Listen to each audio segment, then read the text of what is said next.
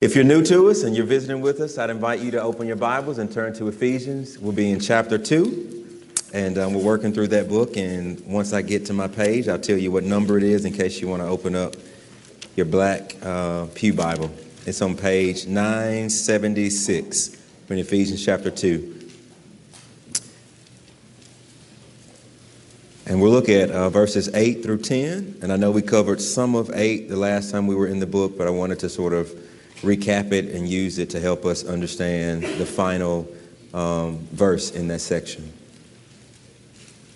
For by grace you have been saved through faith, and this is not your own doing. It is the gift of God, not a result of your works, so that no one may boast.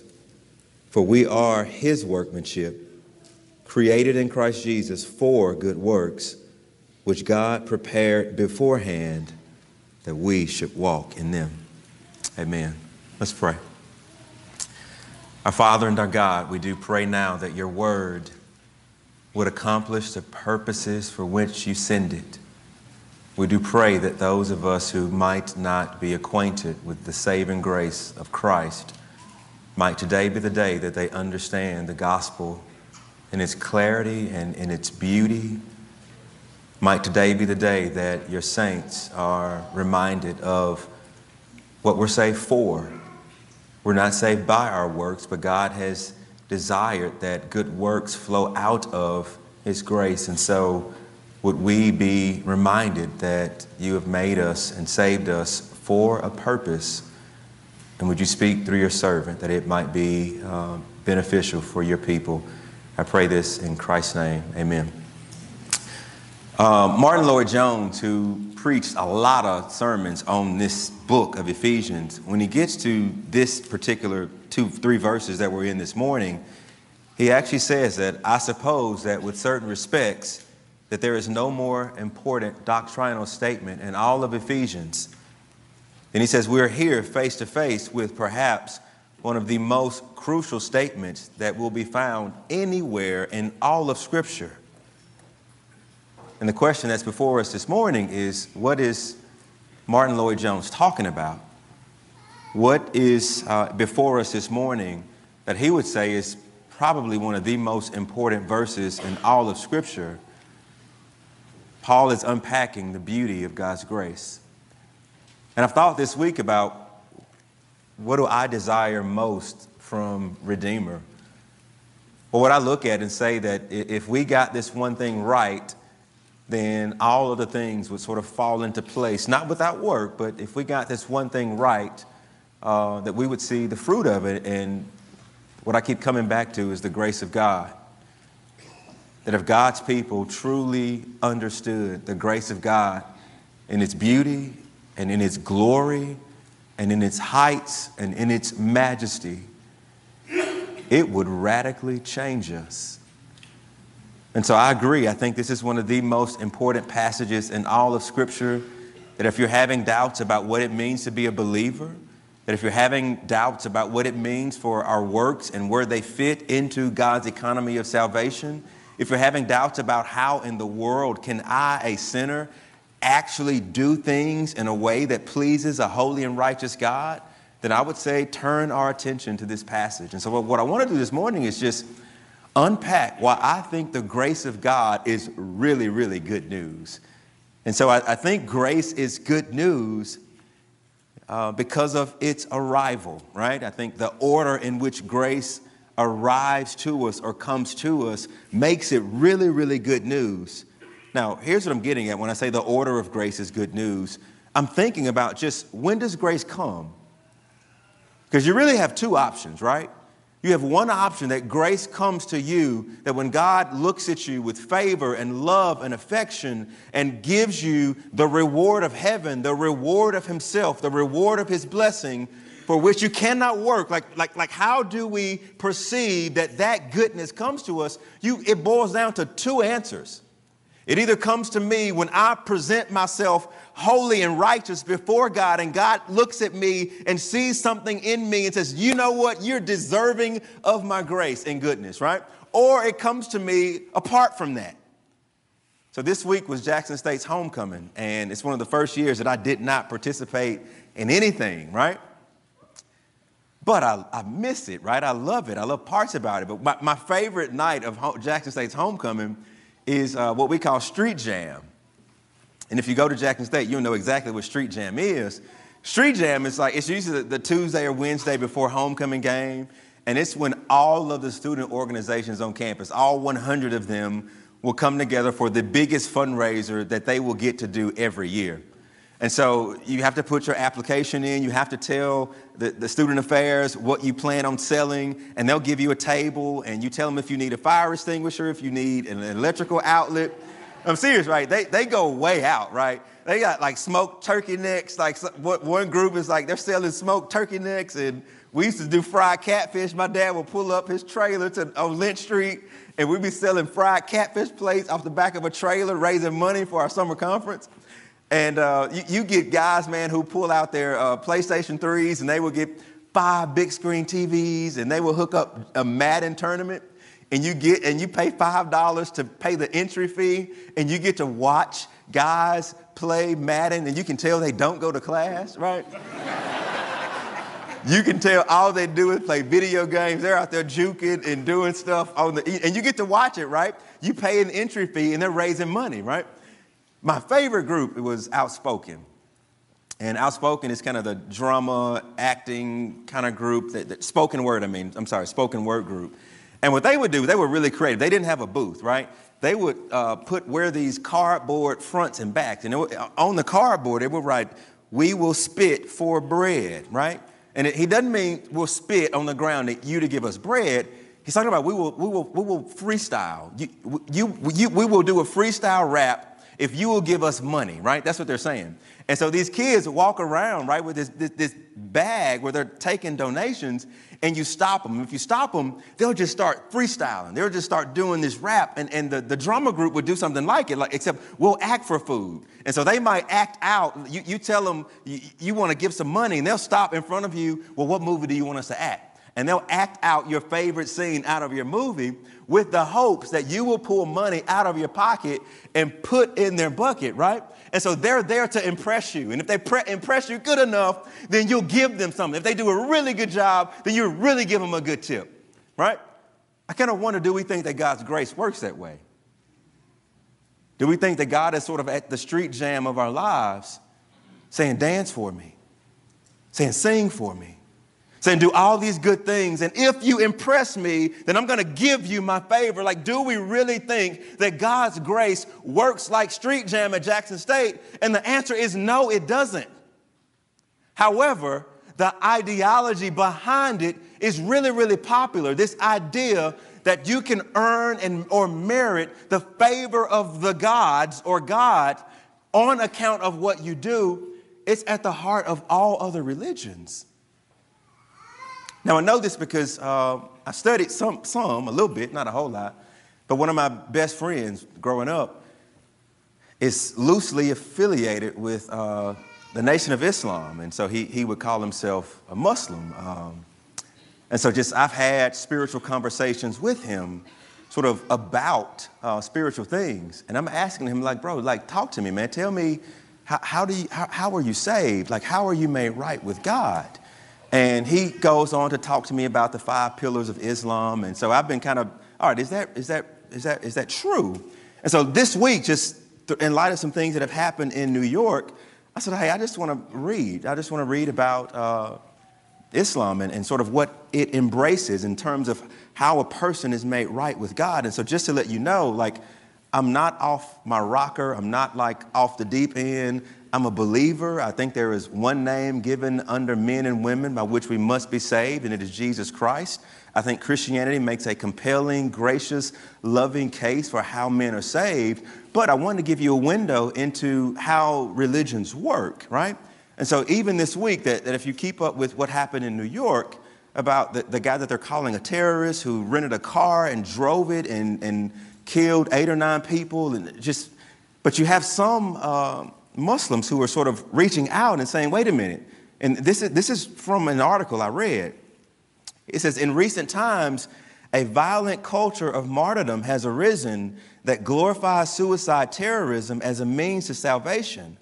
But the Quran unequivocally condemns the perpetrators of suicide to hell. And he cites this first, right, from chapter 4, verse 29 and 30. And do not kill yourselves. And whoever commits this violation through aggression and injustice, we shall cast him into the fire. And this is easy for God. And so right here, we're quoting not an extremist group, right? We're quoting mainline Orthodox Muslims, right? And what they're saying. And so he also goes on to write, in Islamic soteriological doctrine, that's a fancy word for how we're saved, salvation comes, or deliverance comes from sinful condition, is in part upon one's deeds. And he lays out what are those deeds. And the first deed is shahada, bearing witness that there is no deity but God and Muhammad, his messenger.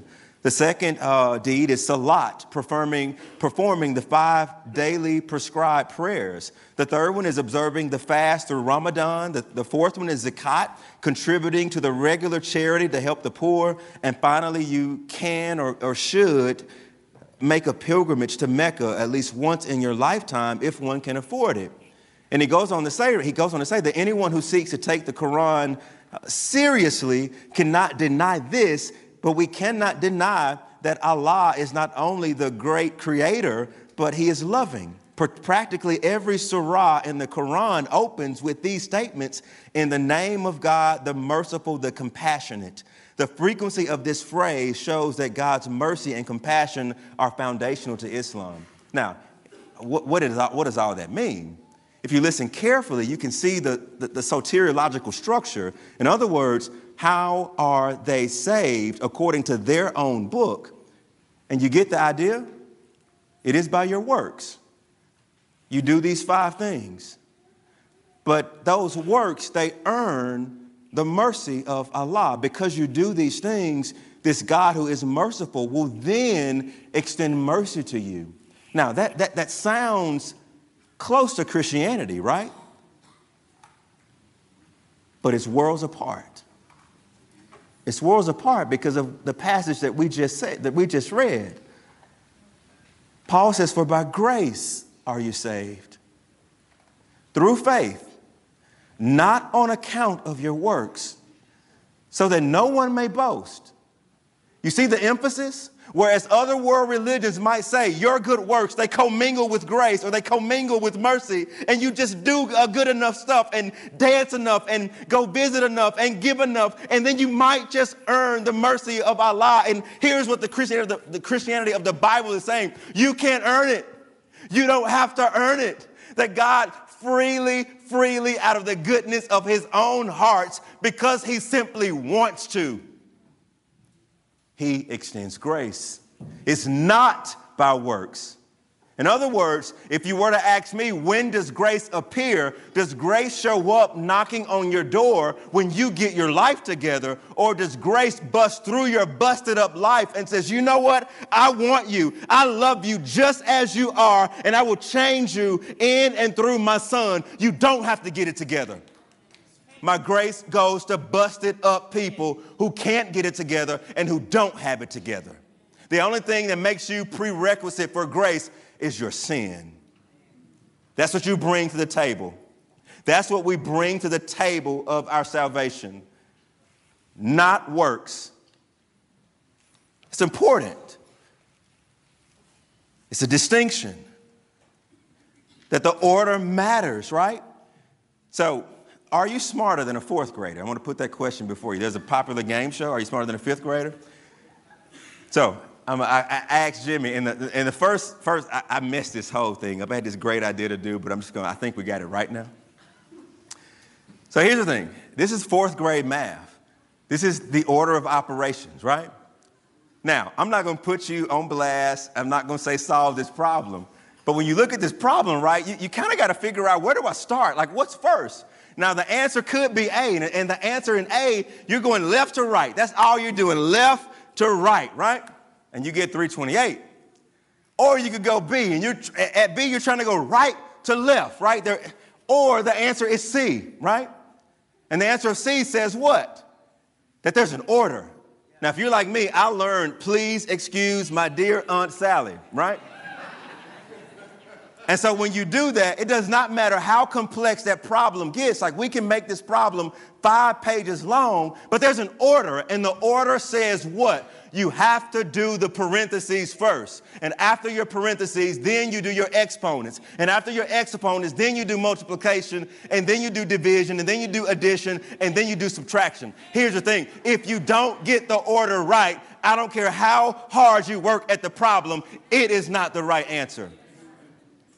The order of operations matter, and the first thing you have to get to before you get to multiplication or addition or subtraction, you have to solve the parentheses. Thank you, Jimmy. You know, grace is that delicate and that fragile. It's preeminent. You start there. If you start anywhere else other than God's grace, you will make a mess out of what Christianity is and what it's about. If you think your good works commingle, let me start with my works, you nullify grace. God's grace comes to God's people apart from and before they have anything to contribute to grace except sin. And that's really good news. Because there's only one hero of the Bible. And it's not me, and it's not you. And whatever you believe about earning God's favor, what you are actually saying is that, Lord, I can save myself. I can be good enough. And the moment you put anything out there and say, this thing that I do, it makes me fit for salvation, you nullify the cross of Christ.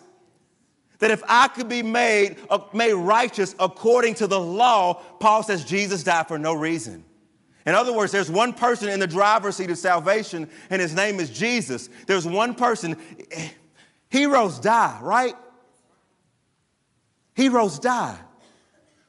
And in Scripture, the hero of Scripture dies, and he raised again, that what we receive as grace and what becomes good news for us was anti-grace for him. It was bad news for him.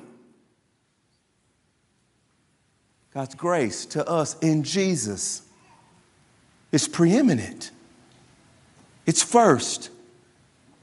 It's great. And it's fragile.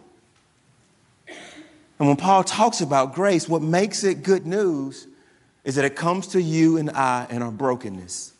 And God is saying, I know what's going on in your life, but my grace can cover that.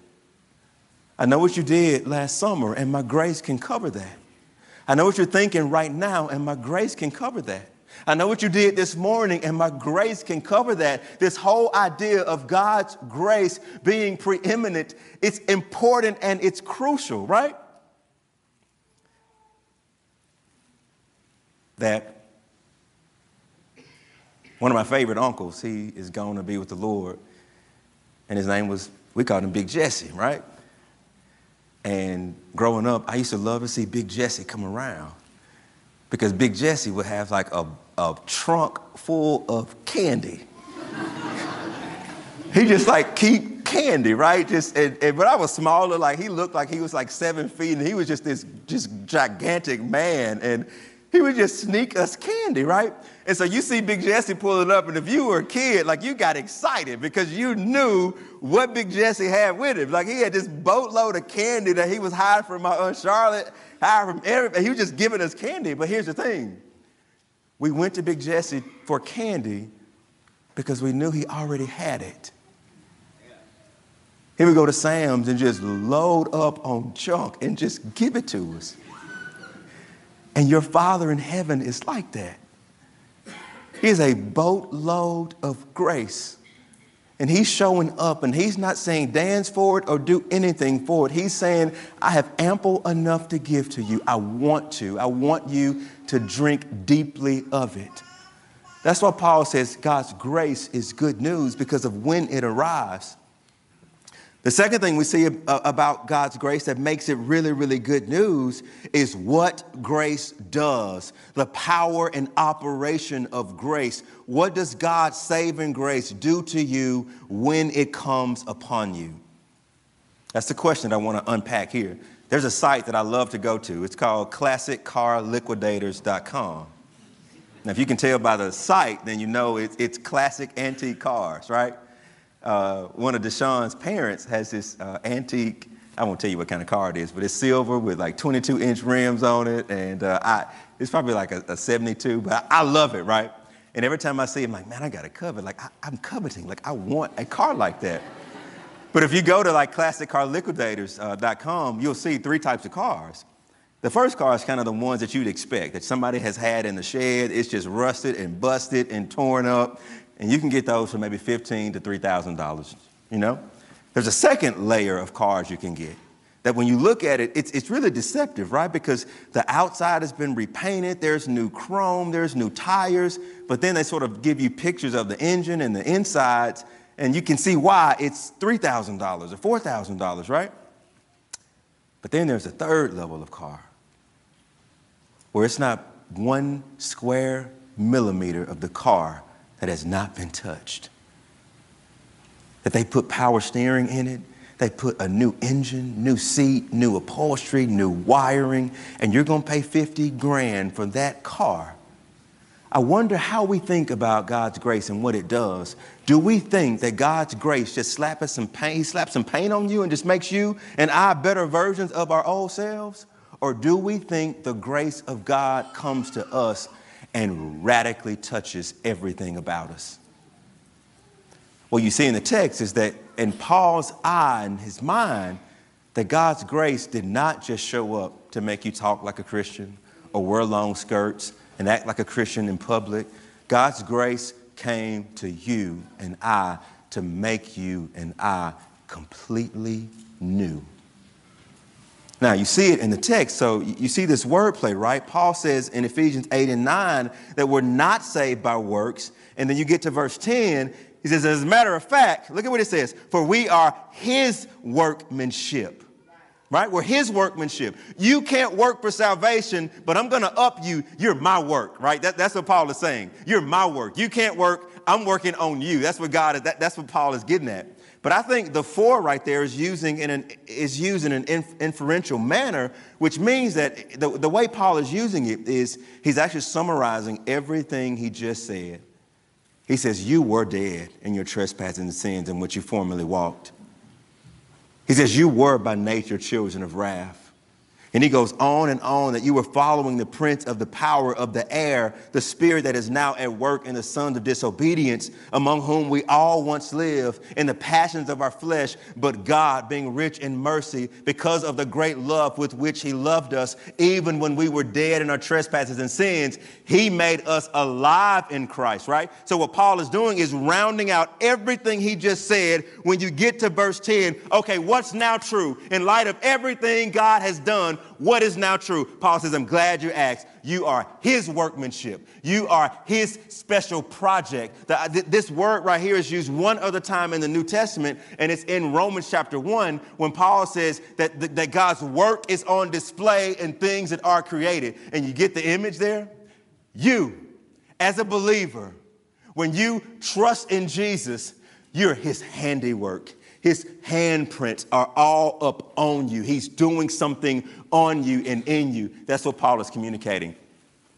But notice what he says, that you're not just his workmanship, but you're also created in Christ Jesus. In other words, that word right there, created, it doesn't mean the traditional creation. It actually means something newly created, something never created before. And so you might read this, you are God's workmanship, his handiwork, something he has put his hands on, newly created through the work and person of Jesus. In other words, when the gospel comes and you believe that something happens at the point of salvation, you and I are made new people. And it's through the work of Jesus. And so it means this on a fundamental theological, spiritual level, that when you're saved, your sins are forgiven. They are cast away from you as far as the east is from the west, and God remembers them no more. When you're saved, the righteousness of Christ, it is yours, and your sin is imputed upon him. When you're saved, you're adopted into the family of God. But you want to know what else happens when you're saved? You're new. You are made a new creation, a new creature in Jesus Christ with new desires, with a new heart, with a new disposition, with a new inclination towards the things of God. And this is all the work of God through Jesus. And therefore, when God's saving grace comes, it doesn't come just to make you a better version of your old self. It doesn't just come to make you sound like a believer. He comes like that car that has been fully restored from the inside out, occupying that same shell and veneer of a car, but you can tell the guts on it, the insides of it, the workings of it, they have been made and restored to a position even better than the original. And that is the trajectory you are on if God's saving grace has come upon you.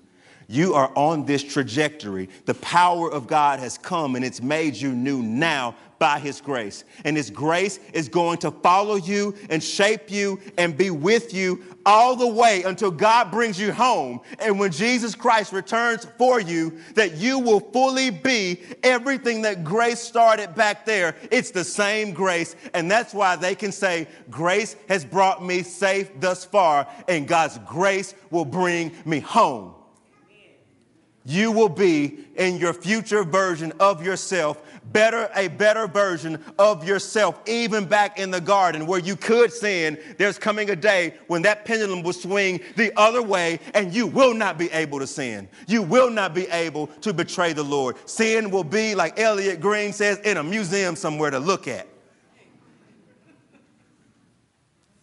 You're new right now, though, Christian. You live on this earth. You work for the same job. You're married to the same man. You're raising the same kids. You live here on earth, but you're new. And a lot of the Bible says, put to death the deeds of the flesh and present yourselves new to the Lord. You're new. Right here and right now, Christian, new. So grace does. There's a story about St. Augustine, who was a North African bishop and an early church father. And if you've read his Confessions, I'd encourage you to read parts of it. It's really good. But he talks a lot about his upbringing and some of the sins that he wrestled with. And he lived with a woman who was not his wife. And they had a child together. And he struggled with just lust and those types of sins. And so here we are years after his conversion, and the story goes that as he's walking down the streets of Carthage, that a former lover calls out to him. And she says, Augustine, Augustine, it is I. And he keeps walking. Augustine, Augustine, it is I. And finally, he turns around, and this is what he says. She says, Augustine, it is I. And he turned around and says, but it is not I. The old Augustine is dead, and I am a new creature in Christ. And he kept on walking. Now, here's the question that you have to wrestle with. Was this dude in left field? Was he being mean? Or was he on to something? He was on to something. That old man that laid with you, something happened back there at the cross. He was put to death. And I'm a new man walking. And I'm in the same skin, but there's a new work that's going on in my heart right now. I am a new creation, and my posture is towards my God. And I can't go back and put the grave clothes on. I'm new. That's what grace does. It comes to you and it says that in Jesus Christ, you're new. New. The last thing we see about grace is the outcome of grace, it's also good news. And the question that I'm after there is, what does the grace of God produce? What fruit should we see or will we see in our lives? And this is a really big deal, right? If you want to sort of ask yourself, how do I know when grace comes home? How do I know when the good saving grace of God is mine and it's embraced me? Paul and James would say that you will see fruit. Now, I'm going to show you where you don't see it and what Paul says about it. You don't have to turn, but if you want to, you can. You can turn to Titus chapter 1, verse 12. You don't have to. I'll explain it. But, man, Crete was just, man, it was a bad city, right? This is what Paul writes. One of the Cretans, a prophet of their own, said, Cretans are always liars. They're evil beasts. They're lazy gluttons. This is in Titus chapter 1, verse 12. And if you read Titus chapter 1, verse 13, you know what Paul says about it? And they're right? He says, and their testimony is true. And so what was Paul saying? Man, there were some goons in Crete. Like, they were just wild and they had professed to be believers, but it was not showing any fruit in their lives. And so you get to the next chapter in Titus chapter 2, verse 11 through 12, Paul writes, for the grace of God has appeared, and it brings salvation for all people. And the grace of God trains us to renounce ungodliness and worldly passions and to live self-controlled, upright, and godly lives when? In the present age. You see what Paul is saying? The grace of God produces self-control. It changes us not then in the future, but in the present age, right here and right now. That's why James goes on to write, what good is it, brothers, if some of you say you have saving faith by grace, but there are no works? Is that real faith? Faith by itself without works is a dead faith. Why? Because the grace of God makes you new and it makes you alive. And so when the life of grace is not being manifested, what James starts to question, has saving faith really been there? The grace that comes to save you is the grace that makes you new, and the grace that makes you new starts to produce fruit that shows that the grace of God has been there. That's the Pauline argument. What Paul and James are both saying is that the saving grace of God that shows up apart from our working for it is never without the fruit of good works. When the grace of God shows up, good works go out of the lives of those who have truly received it, because that's what God has saved us for. Now, what do we know about these good works? I love the ambiguity here because Paul doesn't unpack them. For we are his workmanship, newly created in Christ Jesus or through Christ Jesus for good works. He doesn't lay out what they are. And I think there's a reason to it, right? I think one of the reasons is he wants us to see this contrast that's been going on all in this section. He says, you were dead in your trespasses and sins, but in that same section, God has made you alive and seated you with Jesus. That you were corrupted by nature, children of wrath, and now you are God's new creation. You are adopted as sons. You were following the course of the world, but now you love the saints. You see the contrasting that's going on there? And notice what it says in verse 2. And you were dead in your trespasses and sins in which you once walked, following the course of the world. You look down to verse 3, that we lived in the passions of our flesh, carrying out the desires of the body and the mind. So right there, he says, you once walked that way. Now look at the end of verse 10. These good works which God prepared beforehand that we should walk in them. He starts the letter, this section, you were walking this way. And now you're walking this way. In other words, you used to use your members, and members are your bodily faculties, right? Your hands and your eyes and your feet and your mind. You used to use your eyes to look and feast on people who you were not married to, right? You used to use your hands to steal or to fight or to rob. You used to use your mind to think on evil or think on, man, I got to hit a lick and I just need to come up, right? That you used to use your mind that way, but now in Jesus Christ, you're new, and now you use your mind a different way. I don't think on hitting licks. I think on trusting and following the Lord. I don't think on using my eyes to lust after someone who's not my spouse, right? I feast my eyes on the things of the Lord. I used to use my hands to steal, and now I'm going to get a job and work and give. In other words, when he contrasts how you used to walk and now how you're walking in Jesus, here's what he's saying. All the ways you used to follow the passions of your heart, that impulse to follow passion is right. The direction was wrong. Amen. He's not saying don't follow your passions. He's not saying cut your eyes out, cut your hands off. He is saying present all of yourself back to God and use all of yourself for God and for God's glory and for God's goodness. That's what he's getting at. And as a matter of fact, I think the good works frame the rest of the book. And here's what I mean. What does he talk about in the next section? He talks about Jew and Gentile being separated by culture and alienated by race or ethnicity, if you want to use those words. And he says, what? You used to be this way, and now you're one in Christ.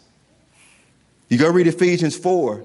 He says, you who used to steal, but now you're in Christ. Go get a job and work, and don't just work so you can have money for yourself. Work that you might give to others. He says, fathers, you used to be harsh with your children, but now you're a child of God. Do not exasperate them. Speak to them in love. Wives, you used to roll your necks and dishonor and disrespect your husbands and talk to them wild and crazy. He says, no. Now in Christ, you've met your heavenly Father who loves you. Honor that man that you have. Husbands, you used to love all of your toys and all of your hobbies. You used to love pursuing whatever you wanted, but now you're in Christ. Lay down your life to wash your wife with the word of God. That's what he's doing throughout the rest of the book. He's showing them what they used to do, and he's assuming that the operative grace of God is now at work, and it's made you new. And because your heart is new, you can now do these things that he's calling us to do. Grace is at the core of it. And that's why I had Anthony read through chapter 12 of our confession of faith. It talks about that. We just confessed that. And I'd encourage you in your own time outside of the sermon, go back and look at that section. And go back and look at the verses there. If you want to do a really diligent study on grace and how it relates to works, the scripture verses are at the bottom. Isn't that good news? What God calls them to do, he's given them the new heart to do it. That's the gospel. That's the gospel. What God calls you to do, he's done it in Jesus. What God calls you and I to obey, he's done it in Jesus. And now the heart is there where these good works can come out of it. But that's not it, right? That's good news. But also the fact that God prepared us beforehand, right? So these good works that he's calling us to, Paul actually says he has prepared them beforehand that we would walk in them. Think about that. This isn't the first time that we've heard the beforehand language. It says you were chosen in Jesus before the foundation of the world. And guess what else was given to you before the foundation of the world? The good works that you and I are supposed to walk into. He's already laid them out. He's already prepared the way for you and I to walk in them. And so what this means is it's almost an oxymoron for the church to be known by our words and not our good works. If we can sit up here and argue about precise doctrine and wording, and there is no precise good works that accompany it, we're sort of out of step with how grace really, really works. And if you look at the history of the church has been known for good works. Just this week, we're at St. Dominic's, right? And it dawns on me that I'm walking into a hospital that was created in 1946 by the Dominican Sisters of Springfield, Illinois, that they purchased this infirmary in the center of the center of Jackson. And listen to St. Dominic's mission statement.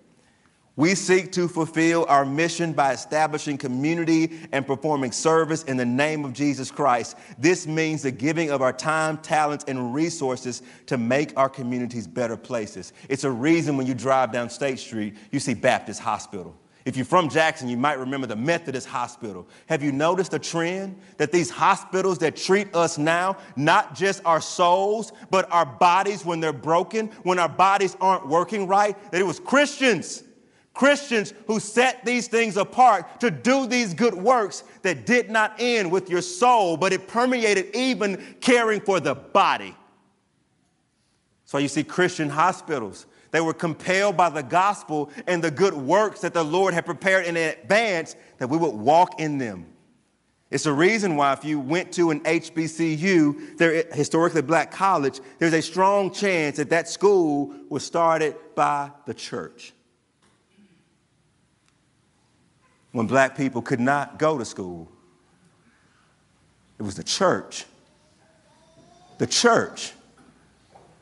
The president of Stillman College, where my wife went, was here about 2 months ago worshiping with us, right?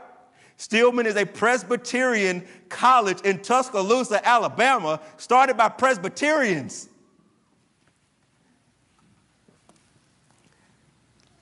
I got a chance to go into the Civil Rights Museum this week, the one that's opening up in a few months. One of our former students works there, and you walk in there and they got these images of what the black church was, right? You see the black church, it was like, it kind of reminded me of Redeemer. The church is getting flipped over every day, right? You go to the black church back then in the 60s and the 50s and the 40s, it was everything. It was where they passed out food for the poor. It was where they gathered together to pray and to start marching. It turned into a school, a place where you could come from the outside and come learn how to read. In other words, it wasn't just about what the church did on Sunday. That black church was functioning in a way to be a blessing to everyone in the neighborhood by doing good works. And that's why I love this church. Because in our mission statement, we're not just going to get up here and talk about the gospel. In our mission statement, we want to proclaim the good news of Jesus Christ in word and in what? Deed. So if you're a deacon and you're turning the building over because it's a school, God bless you. Amen. Praise God. If you're volunteering here, opening up the fellowship hall so we can have 1,000 Spider-Mans running around here, and you're face painting and passing out hot dogs, praise God. God bless you. And if you're in here right now helping people learn how to be gainfully employed through work life, God bless you. Praise God. And if you're in here right now and people are struggling with adoption or fostering and you're here to show up monthly to give respite, God bless you. Praise God. This is what the church is designed to do. Not just have good words about the gospel, but good works that adorn that we've been made new. That's a part of being the church. And so I'd encourage you, because I think the good works, they have to move just beyond what we do here corporately. I think they move into our own lives. And you will do good works that won't even be affiliated with Redeemer. And so I want to encourage you that God has put each one of us in different spheres of life. If you're a mother at home with children right now, do good works there. Pray and rest and be present. And if you're working and you're working at a school and they're giving you a hard time, pray and be faithful and know that God's called you there and he's put you there. If you're in banking and you want to be fair with who you loan and competitive rates, like go do good work right there. And if you're driving throughout the back roads of Mississippi, making sure people can get their limbs moving again, go walk up doing good works from the King, that wherever God puts you, he says, I want good works right there. Right there. And I know this whole idea can be intimidating. Where do I start, Pastor Earl? Where do I start? Tim Keller wrote a great article on vocation, discerning your calling. He says, start with affinity. What people needs do I resonate with? What breaks your heart in the world? What do you care about? God will give different people different burdens. And this is by divine design. If everyone equally cared about the same thing, then we would have multitude of things that would not get attended to.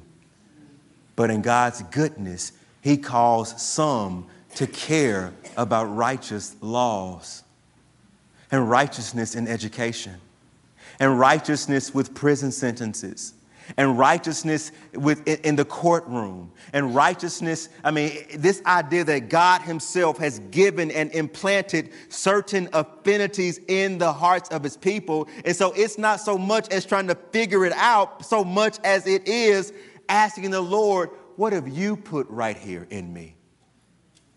Affinity. The second thing is ability. What has God given me to do? What gifts has he given me? That Charles Spurgeon has a book called Lecture to My Student. And in the second chapter, he has a chapter that's on how do men know that they're called to the ministry. And he actually has a section on the physical makeup of the preacher. And he says, this is what he says. It sounds kind of harsh. He says, that narrow chest does not indicate that a man is formed for public speech. You may think it odd, but I still feel very assured that when a man has a contracted chest with no distance between his shoulders, the all-wise Creator did not intend for him to habitually preach. If he had meant him to speak, he would give him some measure of breadth of chest sufficient to yield a reasonable amount of lung force. When the Lord means a creature to run, he gives him nimble legs. And if he means a creature to preach, he will give him a suitable build and suitable lungs, right? He says a brother who has to pause mid-sentence to work his air pump should ask himself whether there is not some other occupation he should consider, right? You hear what Spurgeon is saying, though, right? It's kind of funny when we read it because we're like, anybody you can preach, you can preach. He says, no, if you don't have the build for it and the stamina for it, he says, go sit down and find something else to do, right? It's ability. What has God given to you that helps you do what he's called you to do? So it's not just affinity, it's the ability there to do it. And the last thing is opportunity. And he says, where does the community I'm in tell me I'm needed? He says, resist the urge of thinking too much of yourself. We've become utterly individualistic. The better question that we should ask is, what needs around me right now in this local community, in my home and at my job? What can I do here? Do not skip this place. It starts right here. Hear what he's saying? Affinity, ability, and opportunity. And when those things sort of meld together, there you have a sense of calling to good works. That's what I desire for us, Redeemer. That we would know that God's grace shows up before there's anything we can contribute. That you would know God's grace comes to you and it makes you and I new creatures. And because God has made us new, we can actually do good things and good works that bring him honor and glory. Amen? Let's pray. Our Father, I do ask that this would be true for us. May we make much of grace. May we love it. May it work on us. May it compel us to do great and marvelous things for the Lord. We bless you for it in Jesus' name. Amen.